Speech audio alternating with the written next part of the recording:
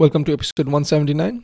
Today I'll be going over the notable news and updates from the week of September 18th, 2023. First up, YouTube has made an announcement on a few products that they're going to launch early next year. They are going to be AI Insights, which produces new video ideas based on what creators' audiences are watching. Dream Screen, a generative AI tool that allows YouTube Shorts users to create unique backgrounds by typing in a prompt. Assistive Search for creator music, which suggests soundtracks based for videos. And Aloud, a dubbing tool that translates videos into various languages. With that, let's jump into the next update, which is Google has this new thing called Checkout Journey Report.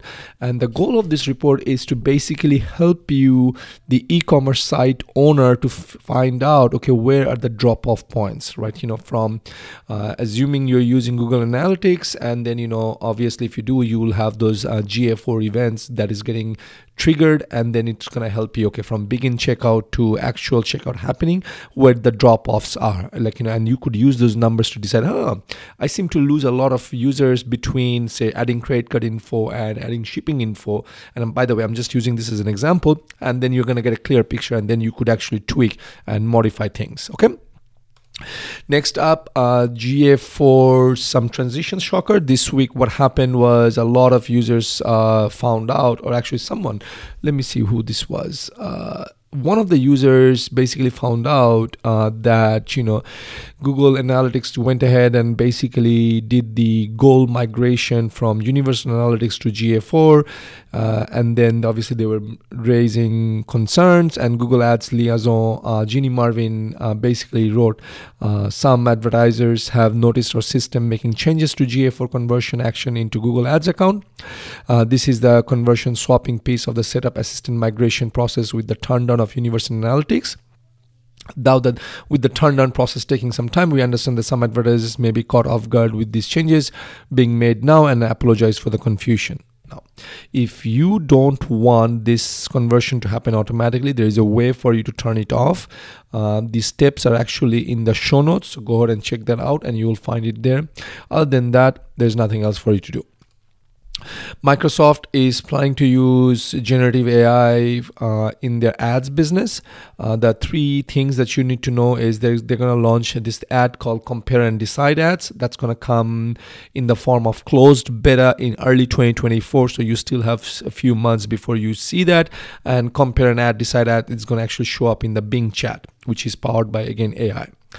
Then they're going to actually expand on ads for Chat API. Right now, they are in partnership with Snapchat and Axel Springer. Apparently, Snapchat has used that to show to ads to 150 million people. So Microsoft is very happy about that. And the third thing is Copilot for Microsoft Ads. It's specifically designed for advertisers and agencies. Copilot is a new tool that will leverage AI to generate recommendations for product images, headlines, and descriptions. Okay, Microsoft is planning to do an open beta for this in the next few months. The other thing Microsoft has announced, or not announced, has actually shared, is like a lot of users are saying, hey, you're using, a lot of website owners are saying, hey, you're using our content and showing it in Bing chat and we're not getting the credit. Microsoft is, hey, if you don't want your content to show up in Bing chat, then you can use the meta tags no cache and no archive to limit or block content in Bing chat. However, it is important to note that the content blocked from Bing chat will still be visible in regular Bing search results. Now, it's up to you whether you want to actually show your content on Bing chat or not show on Bing chat. I would say either way. I would say do not show it, because if you're not going to get credit, why do you want to show your content? You have worked hard and someone else is going to just take all your content. So probably you can use the no cache and no archive option. Okay, Index Now is something that was covered in episode 90, and today we are recording 179. So that was a long time back. That was in early 2022. Index Now is basically a protocol, it was just a plugin that allowed WordPress websites to signal search engines, primarily Microsoft, Bing, and Yandex, that, hey, there is a content change. Go ahead and come back and, here's the content change. Come and, basically get the content. Okay. Now it's that Index Now plugin is integrating with Wix natively, and this is a big news for Microsoft Bing, only because 60 million there are 60 million Wix websites. So apparently they are publishing about 14 billion URLs daily. No, oh sorry, I missed the thing. So basically, this means 60 million Wix websites can swiftly update their content changes in search engine results. And once you do it, it's enabled by default, so you really don't have to do anything if you're a Wix users. Microsoft is saying goodbye to Links Disavow tool. Links Disavow tool was launched back in 2012. It's about 11 years ago, and back then it was a big thing. Now Microsoft is saying, hey, we have advanced so much that we don't need this tool anymore. Again, if you are unsure what a Links Disavow tool does, it's basically requests for search engines to ignore links to your domain. And it was back in the day, it was a big thing because backlinking was big back then, and so basically a lot of bad SEO practitioners put links into spammy websites, porn websites, and linked it back. That was one, and the other thing is a lot of competitors used to do it, what's called a negative SEO campaign. But since then, search engines has evolved, and Google, for example, is more into helpful content updates, so this doesn't really matter anymore. So Microsoft is retiring it. Okay, Microsoft is adding new functionalities to the Bing Webmaster Tools. Now they're going to show data back. In the past, Bing only displayed web search and scrolling data. The updated report now provides metrics on Bing images, videos, news, knowledge panels, and chat data. However, users cannot filter solely by Bing chat. It's combined with web data. So it's still not perfect, but it still gives you a little bit more insights as to what's happening with the status of your content. And if you want to unlock better visibility with in terms of what's happening with your website in the world of Microsoft, then you want to use this tool called Microsoft Webmaster Tool, and because they have rolled out enhanced sitemap reporting features that aimed at improving website index coverage and user experience. These new features provide webmasters with a deeper understanding of how Bing indexes their sites. Key enhancements include a page that displays all submitted and organically discovered sitemaps, complete with submission dates, status reports, last scroll dates, and a count of URLs found. The update also offers a detailed breakdown of the indexing status for URLs. So I hope you will find this helpful, and you probably want to take advantage of it and use it. Next up, Microsoft introduces video and CTV ads. So with the video and CTV ads, you can show your ads on popular streaming platforms such as Max, Hulu, Bloomberg, as well as sites like MSN, Huffington Post, and Wall Street Journal. So if you're in the market for, if you're in the market to show your ads in any one of those platforms, go ahead and use it in Microsoft CTV ads. Okay, next up, moving into the world of Google. Google has taken a U-turn, and Google is now saying, yes, we admit we sometimes do play around with the ad costs, especially to meet our numbers for Wall Street at the end of the quarter. Back in 2015, Google's Jerry Dischler firmly stated, we are not manipulating search results or manipulating the ad auction in order to increase profits. This is 2015. Now, as you may know, Google is actually going through the court. The US Department of Justice and some of the states have actually filed a lawsuit against Google. So during this thing, when this same guy went to court and had to testify, he's saying, yeah, sometimes we do tweak it, right? And again, guys, if you think that Google, Facebook, LinkedIn, they don't play around and tweak the ad cost, then I guess we have been living under a rock. I mean, this is the business. There's no checks and balance. So they can do whatever we want. It's a black box. They just say, this is your cost, this is your cost. This system is full of, leaks and wastages. It is the world we play in, right? Okay. Google Ads updates misrepresentation policy, and what it takes effect in November 21, 2023. And what basically means is that the key change involves the removal of non-fulfillment of a product or service due to lack of qualification. So this non-fulfillment of a product or service. It's no longer in the misleading representation category. Instead, it is now falling under unacceptable business practices policy. And what this means is that if they catch you, they can actually cancel your ad account right away. So you need to be careful of how your ads are run, what you're claiming in your ad, and things like that.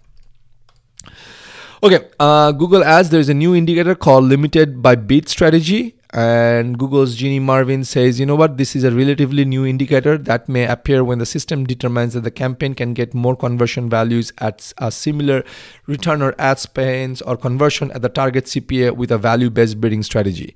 So again, this is one of those Google's nudge to make you scared. Hey, you're missing out. Then go ahead and convert into any one of them, which is a good thing and a bad thing depending on how you look at it. Some people were concerned that maybe Google is trying to remove manual CPC completely. Google still hasn't commented on that, but just so that if you log into Google Ads dashboard and you see limited by bid strategy, it may mean that Google is nudging you to change into one of those other bidding strategy.